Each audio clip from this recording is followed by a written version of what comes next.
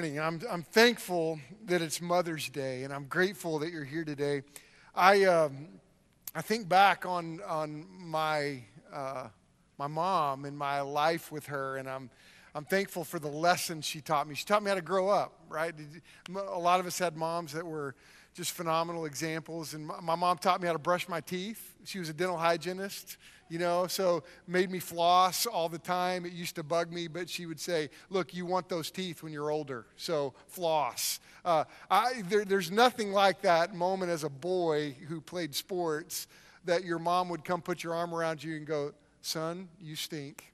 And it's time, this is deodorant, and this is what someday you're going to meet a girl that you like, and you can't smell like that anymore. And I'm grateful for my mom. How many of you had moms that were grammar like police? Anybody had that? Like you would say something wrong and they would correct your grammar. One time I was like, Mom, stop correcting my grammar. She goes, start talking right. And okay. And but I can still hear those voices in my mind. But I'm grateful for my mother, the lessons that she taught me. And honestly, I'm thankful for the spiritual lessons my mom taught me. My mom led me to Christ when I was young. And I remember going upstairs and saying, Mom, I don't know that I'd go to heaven. And my mom took the Bible and helped me see that God had a great plan for me. And that he made me. And that you know what? Even though he loved me and made me, I was born a sinner. And she explained to me the fact that all of us need a Savior. And I remember my mom leading me to Christ. And I'm so grateful for that. Now, my mom's, she's probably going to get mad at me. She watches this. I don't know if she's watching now or the next service. But she's in her almost mid-80s. And last week, she finally retired from being a dental hygienist. And my siblings and I were saying, Mom, she retired twice, but she kept going back to work for her dentist. And we were saying, Mom, stop working. And I'm not even sure you can legally do this. Cheryl, I'm not sure that was legal. But we're like, stop working. But she kept going back because her dentist that she had worked with for 25, 30 years was not a believer. And she was like, I want to witness to him. And my mom would witness to her doctor, her dentist, and he would say, Mary, stop talking to me about Jesus. Stop it. But my mom kept praying for him. He died last week. And so she's finally retired. To my knowledge, he never came to Christ. But my mom wept over him and prayed over him. And I'm so grateful to have a mom who pushed me. And our church is in this 2018 challenge where it's our goal to share the gospel with as many people as our age. And I look back on my life, and I had a mom that was passionate about the gospel and still is in her mid-80s. She's passionate about sharing the gospel with people. And I'm thankful that God has given me a mom that took God's word seriously and poured it into my life and continues to do so. This morning we're in Philippians, and this is really a mom message. It's not about moms. It's not about motherhood or anything like that. But as I was digging into this passage, I kept going through the lessons my mom taught me. I had a mom that loved Jesus, that knew God's word, and I'm like, oh my goodness, my mom knew Philippians. She knew this passage because these were lessons that she poured into my life. And if you have your Bibles, turn to Philippians chapter 3. And we're in this journey through the book of Philippians as Paul is writing to the church. And we got to understand the context. Paul is saying to the church, live worthy of the gospel. Live up to your calling. And this morning, Paul is giving us some incredible insight into how to grow up. That's a mom message. Grow up. Moms prepare us to grow up. And I see Paul this morning looking at believers saying, you got to grow up.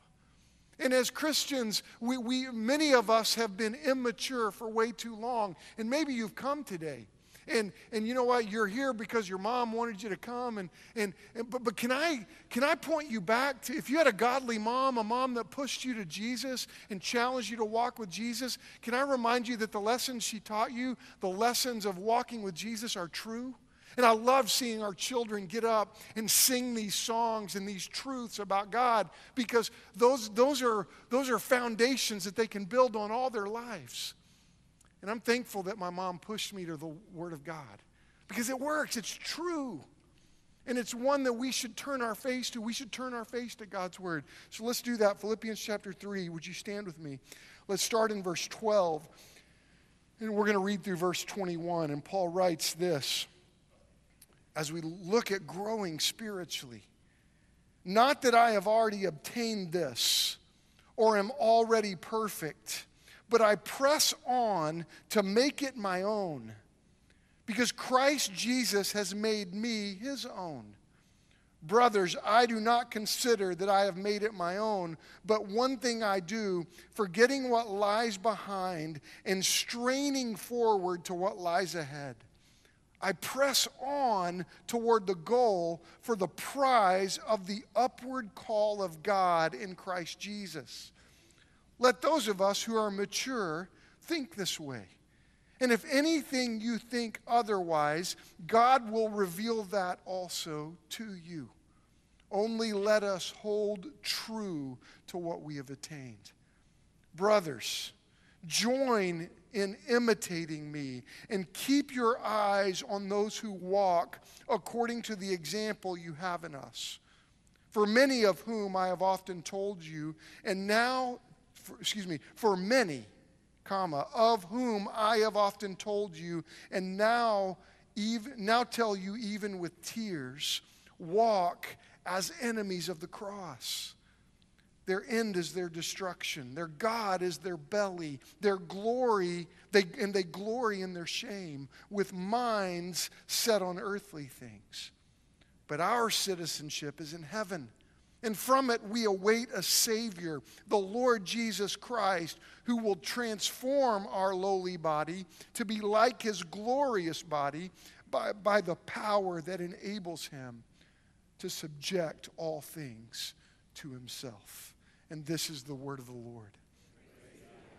Thank you. You may be seated. Now you see right here, and we know this about Paul, he's coming to the end of his life. And everybody knows it. The church knows it. They're worried about him. They're concerned about Paul. He's been arrested and he's in prison, and he's been that way for a long time. He's on his way to these trials that he's about to face. But yet he's writing these books, these letters to churches, and they're going out to all these different churches. And we still have these records, and God has been faithful to preserve them, because all churches at all times needed these letters. And here is Paul writing this incredible letter to the church at Philippi. And you know, in many ways, Paul is considered the greatest living Christian of his day. I mean, he has the ear of Peter and the apostles, and he's been one that has been used by God to start all these churches. And in many ways, Paul single-handedly spread the message of Christ all over the Roman Empire. It's amazing how God used Paul. He made this incredible impact on the world. And yet it's amazing, at the end of his life, what does he say? I don't have it all together. And that's an important thing to grasp. Because sometimes we come to church and we have this idea, I got to walk in the door and I got it all together. And I pray we're one of those churches that doesn't live that kind of lie. Because sometimes we walk in the door and we don't have it together. You know, often I get up to preach and I don't have it all together. That's the story of the human story, right? And it's a false teaching. It's a false idea to think that we've got to come to church and we've got it all together. No, we need one another through life. And Paul, right here at the end of his journey, he's making this incredible statement. Look at verse 12. Not that I have already obtained this or am already perfect, But look at this. But I press on to make it my own because Christ Jesus has made me his own. Paul is amazed that Jesus, you have made me your own, Lord. And that's why we sing praises to the Lord. That's why we can't help but say, God, thank you, because we didn't deserve forgiveness. And Paul is saying, look, I haven't arrived. I'm not perfect. I'm still growing. And I think the point that we need to get here is that spiritual growth never stops. That we should never stop growing spiritually. That God is so amazing that his word will never get dull for us. That we will never arrive. Because if Paul is not arriving, let me tell you something, we'll never arrive. And I think one of the most important steps in our spiritual growth is to recognize that we don't have it all together. And that's why I pray that we come to church every week and gather around the Word of God and say, Holy Spirit, lead us, speak to us, guide us. And I love Paul's example here. He's taking this personal inventory. And that's a good practice to do in our lives, to take that personal inventory. Have you ever sat down with a pen and in your Bible and just paused and say, God, how do I need to grow? And take a personal inventory of where am I right now? You know, that's a good idea today, every week. Lord, am I on the right track? You know, Psalm 139, I love that passage in verse 23 and 24. It says, search me, O God, and know my heart. Try me and know my anxious thoughts, and see if there's any wicked way in me, and lead me in your everlasting way. And it's this heart of saying, God, search me, help me grow. Paul's doing that. Paul has already come to the point where he's accepted his responsibility for his wrongs. He's owned his mistakes. And isn't that one of our greatest problems in America? We always want to blame somebody else for mistakes that we make, and it's important for us to own our mistakes. We see Paul doing that. Think about Paul's life and the way that he had to ask God for forgiveness because of his mistakes, the way he wronged other believers before he came to Christ, and even afterwards. You know, it's interesting how Paul does this, and I think right here he's given us some incredible lessons about growing up spiritually. Look at verse 13. He says, brothers, I do not consider that I have made it my own, but one thing I do, look at this, forgetting what lies behind and straining forward to what lies ahead. Do you know one of the greatest lessons, point number one today is this, that if we're going to grow up spiritually, we've got to leave the past in the past. I mean, this is a phenomenal lesson from the life of Paul. He's left the past in the past, and part of the reality of forgiveness is realizing that God has taken that away from us. And this is the miracle of God's forgiveness in our own lives. I mean, isn't it amazing? The wrongs that you have done to people, the mistakes that you have made, that 1 John 1:9 says, if you confess your sins, he is faithful and just and will forgive your sins and cleanse you from all unrighteousness. I mean, believe me, my unrighteousness is before me in my life yesterday, because I was at the state tennis tournament watching my son play tennis. And my competitive nature kicks in a lot. I had to ask forgiveness a bunch yesterday for my attitude and my actions. And I'm like, my wife was with me, thankfully, to say, "Shut your mouth." Okay, yes, ma'am. But you know, God's forgiveness is amazing. I love. He says, "One thing I do, I forget what lies behind."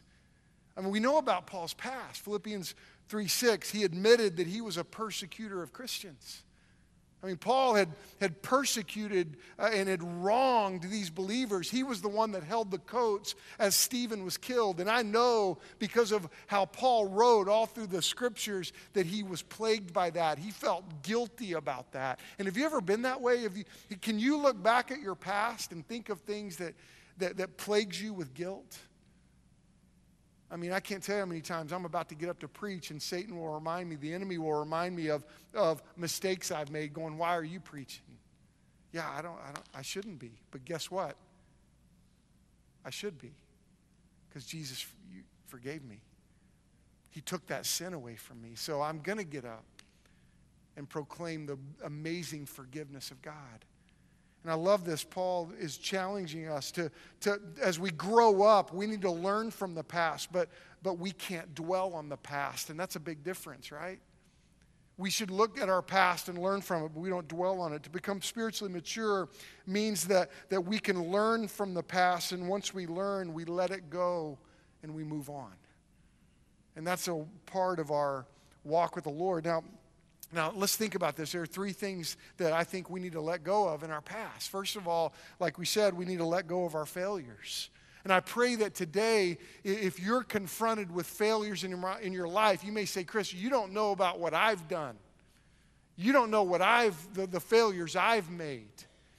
Mother's Day may be difficult for some because I've got a good friend that Mother's Day is tough for her because she had an abortion.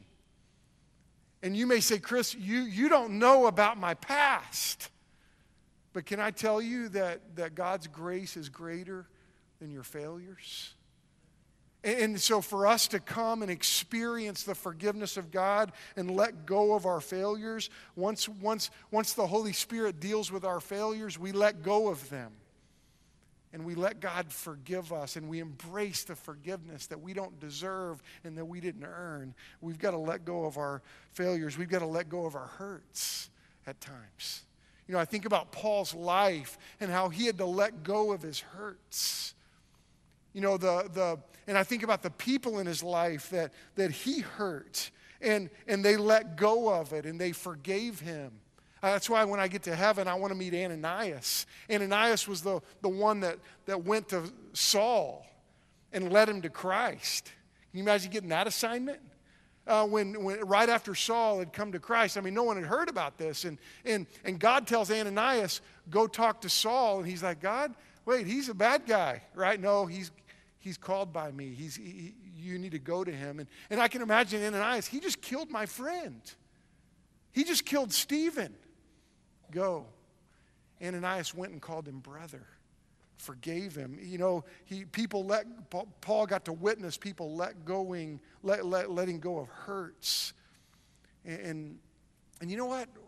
Maybe there's someone you need to forgive. Maybe you need to forgive your mom.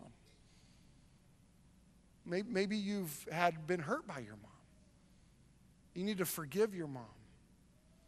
Can I tell you, Paul has given us this incredible lesson about I put the past behind me. I let go of my hurts. And there's another thing we need to let go of. Sometimes we need to let go of our successes. You've thought about that? So sometimes we are so wrapped up, we do something successful, and we live in the past success, and God is moving us to go, no, I put those things behind me and I walk with God today. And this is that call. The bottom line is Paul's teaching us that we should learn from the past, but we don't live in the past. And this is an important spiritual lesson, because sometimes we live in the past. And Paul says, look, I've put that behind me. Luke 9:62, Jesus said, no one who puts his hand to the plow and looks back is fit for the kingdom of God. And you can't drive a car looking in the rearview mirror, right? You can't run a race looking backwards. Steve will tell his track team, you don't look backwards in your race, you look forward. And maybe that's a problem for some today. That we've walked in holding on to the past. And what does Paul say? No, look, I look forward.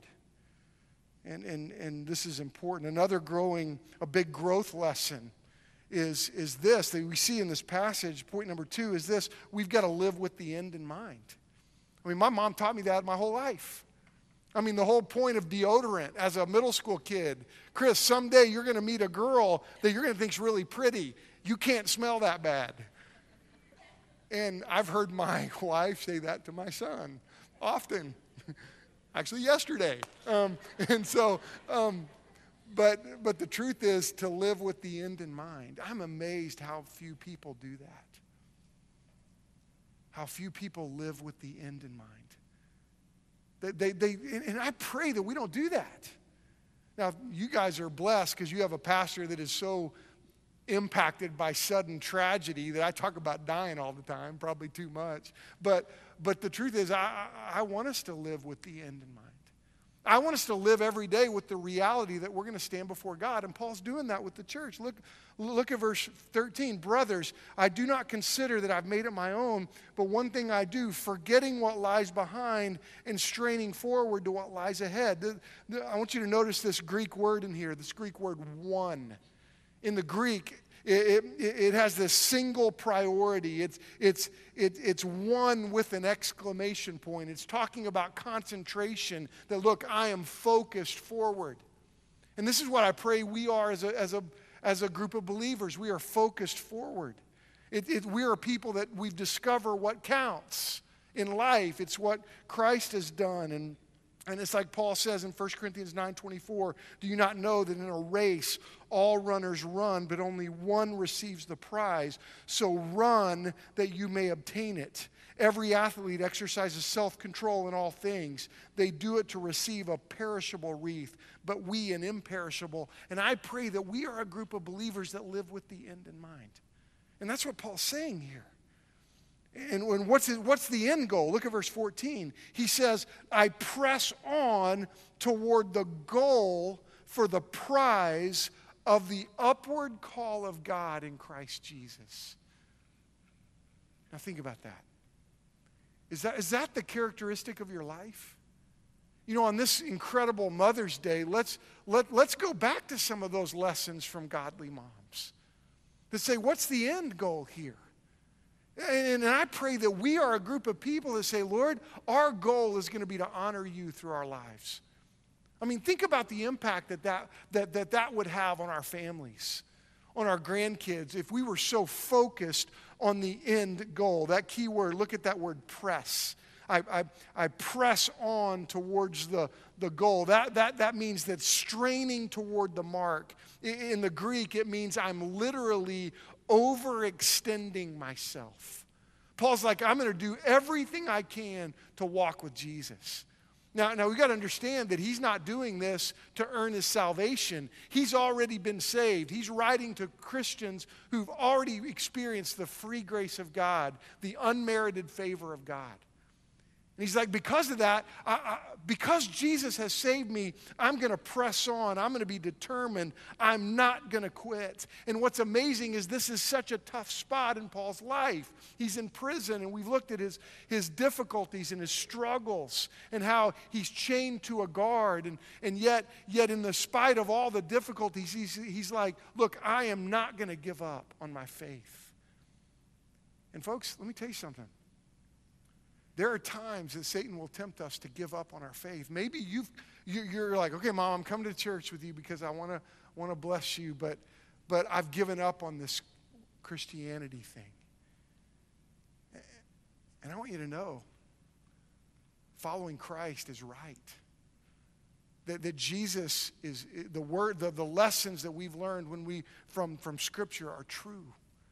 And Paul's reminding them of that. He goes, look, I press on towards this upward call of God in Christ Jesus. And I love how Paul, all through his writings, he did this. He modeled this. I love Acts 20:24. Paul writes, but I do not account my life of any value nor as precious to myself, if only I may finish my course in the ministry that I received from the Lord Jesus to testify to the gospel of the grace of God. And it's this idea, this determination that, Lord, we will not give up on our faith. We will not stop walking with you. We will not stop trusting in you. And I love that. That's Paul's life. And that's the importance of this message right here, this lesson. Look at verse 15. And as I looked at this, and can I just give you some things to write down real quick as we wrap up and as we kind of move to an end here? Because look at verse 15. I heard these lessons from my mom. This is the mom message right here. Live with the end in mind. But listen to this. Verse 15, let those of us who are mature think this way. And if any of you think otherwise, God will reveal that also to you. I mean, Paul's pointing to the fact that if you want to grow up, you got to think this way. And what God's going to do, he's going to show you. He's going to speak to you. You know what? You know what he's saying here? He's like, church, and write this down. We got to decide to be big. I remember that lesson, my mom saying, Chris, you're a big boy now, right? It's time to grow up. And I pray we hear that today. For as Christians, it's time to be big. It's time to grow up in our faith. It's time to trust the Lord. Let me tell you, the days we're living are critical. It's time for us to grow up. In some translations, that word mature, some of your translations may have the word perfect. We're not going to be perfect. What that word perfect means, it's maturity. And this is the whole lesson for the church at Philippi. You've got to be mature. And don't act like a child anymore. Don't act like, don't have a baby faith anymore. All through Scripture, we see this challenge. You can only handle milk, but you should go on to solid food. And this is the call as a believer. We got to decide to be big. You all look at verse 16. Not only do we decide to be big, write this down. We've got to decide to be teachable. Look at verse 16 says, let us hold true to what we have attained. Brothers, join in imitating me and keep your eyes on those who walk according to the example you have in us. I am grateful as I look at my life that I have a mom who is a giant of the faith. She's one that I can follow her example. I love it that my wife, she sang today. I mean, she's a righteous fox, man. I love that. I mean, I love that lady. And she is the godliest lady I know, and I don't know why she must have messed up because she had to marry me. And I'm thankful that she got stuck with me. I tell her all the time, if you're leaving, I'm going with you. So whatever you're doing, I mean, I'm never going to get better than her. I was with a guy, I got to spend some time with Dr. Anthony Jordan this week, and he reminded me often, yeah, you don't deserve her. And I'm like, I know, I don't. And, but you know what? I'm grateful that I've heard that message, learn, be teachable. And that's what Paul's saying here. Look at verse 16. Only let us hold true to what we've attained. Join in imitating me and keep your eyes on those who walk according to the example you have in us. And I'm grateful that God provides good examples for us. We should keep growing. And I want you to know this. The moment you stop being teachable, you stop learning. The moment you stop learning, you'll stop growing. And the moment you stop growing, can I tell you, you're in trouble. And that's why I pray we are faithful to come every week and say, God, teach me. God, speak to me. God, grow me. Lead me. We got to decide to be teachable. Look at verse 18. And I catch this because look at this warning here. He says, for many walk as enemies of the cross. And look at his burden here. For many, of whom I have often told you and now tell you even with tears, walk as enemies of the cross. Can I ask a tough question? Did you walk into this room today as an enemy of the cross? I mean, if you're not for him, you're against him, the Bible says. And I'll tell you, listen, we got to listen to this warning that we should never live as enemies of the cross. And you know, I pray that we don't take the bait here. Don't take the bait. What does John 10:10 say? The thief comes but to steal from you, to kill you, and to destroy you. And it breaks my heart because I see many believers that take the bait that Satan throws out at us. And I pray that we recognize the warnings. I mean, my mom all through my life has warned me about the enemy, that it comes after me. And Paul, I think, is doing that right here. Look at verse 19, and let's catch this. What are those that are enemies of the cross? Their end is destruction. Their God is their belly. And then they glory in their shame with minds set on earthly things. Does that resonate to our world today? I mean, think about that. What the end of those that are enemies of the cross, their end is destruction. Their God is their belly, their own lust, their own appetites, their own way of thinking, their own way of living. They glory in their shame. I mean, isn't that the story of our culture today? We glory in the shameful things. And their mind is set on earthly things. You know, I've learned some things. I've been reading as a pastor some of these great pastors who lived in the past, these giants of the faith I wanted to learn from. I've got a Spurgeon bobblehead in my office that I touch every time I come down to come preach, and I don't know why. But it's Spurgeon had this habit, and I'm starting it. He had this habit of reading Pilgrim's Progress every year.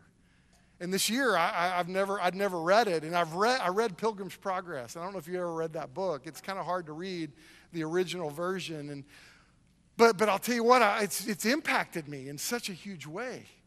There's a character in Pilgrim's Progress called the muckraker, and he's a guy that all he does is rake muck, and it's a picture of this verse right here, the one that is just focused on the world. Just focused on what this world has to offer. I mean, I was mad at myself yesterday because we were at the state tennis tournament and we were playing for 5th and 6th. And I was so mad that we lost our first round. And we're on Friday and we're playing for 5th and 6th. We'd come all the way back through and we get a rematch with Mustang. And I'm like, man, I want my son to be on the podium. Because if he gets 5th place, he's on the podium. And I'm just like so intense in this tennis match yesterday, and I was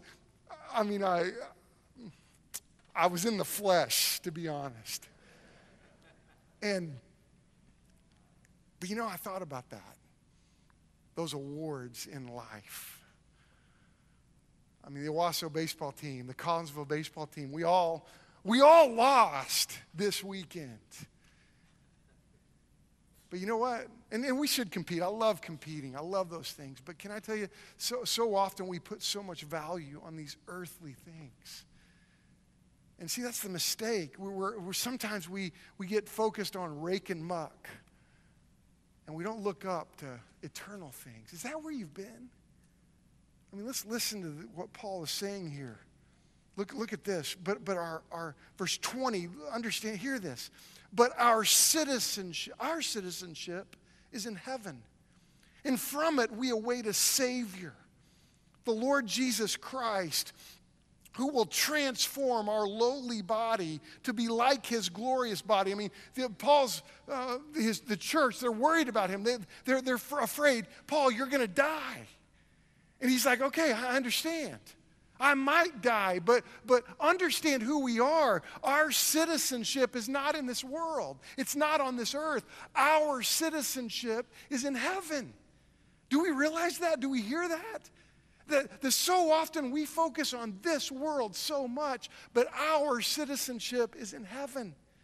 And from it we await a Savior, the Lord Jesus Christ. And you know what he's going to do when the day we draw our last breath? He is going to transform our lowly body to be like his glorious body. I mean, how many of you are grateful for that? I mean, if you've looked in the mirror, you're like, oh, Lord, take this lowly body, please, today, you know. But he's going to take our body, he's going to transform it to be like his glorious body. Look at this. By the power that enables him even to subject all things to himself. God has the power to subject. I mean, all things live in subjection to God, don't they? And we forget often that our citizenship is not in this world. I'll tell you what, this is a lesson I want my kids to learn. Who they are. We forget sometimes who we are. We are followers of the Savior, the King of Kings. I remember this is an emotional time for so many in our church because our kids are graduating, and 2 years ago Emily graduated.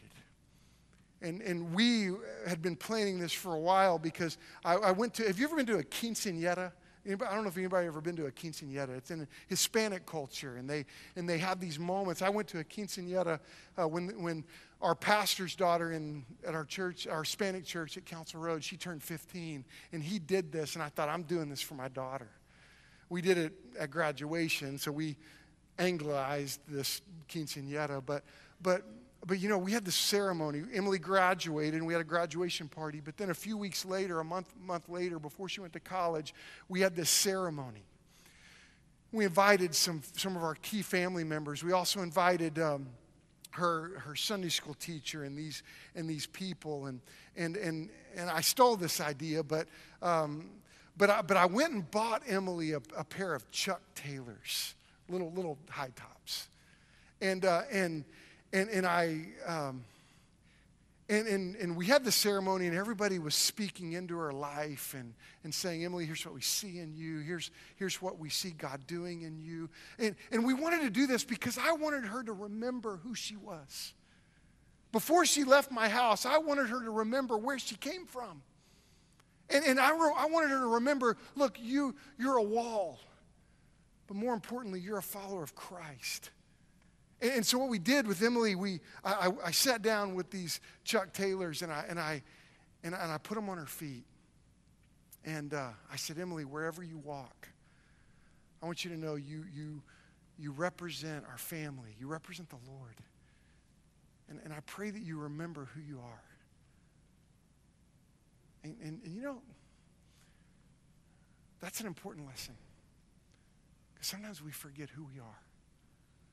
And can I challenge us to not forget that our citizenship is not in this world? We have a heavenly citizenship. I pray we don't forget who we are. You may be here today and you're not a Christian. Maybe you're here today and you've bailed on your faith. Can I just say to you, God's word is true. God is faithful. And he's brought you here on this Mother's Day to open your eyes to the Spirit of God.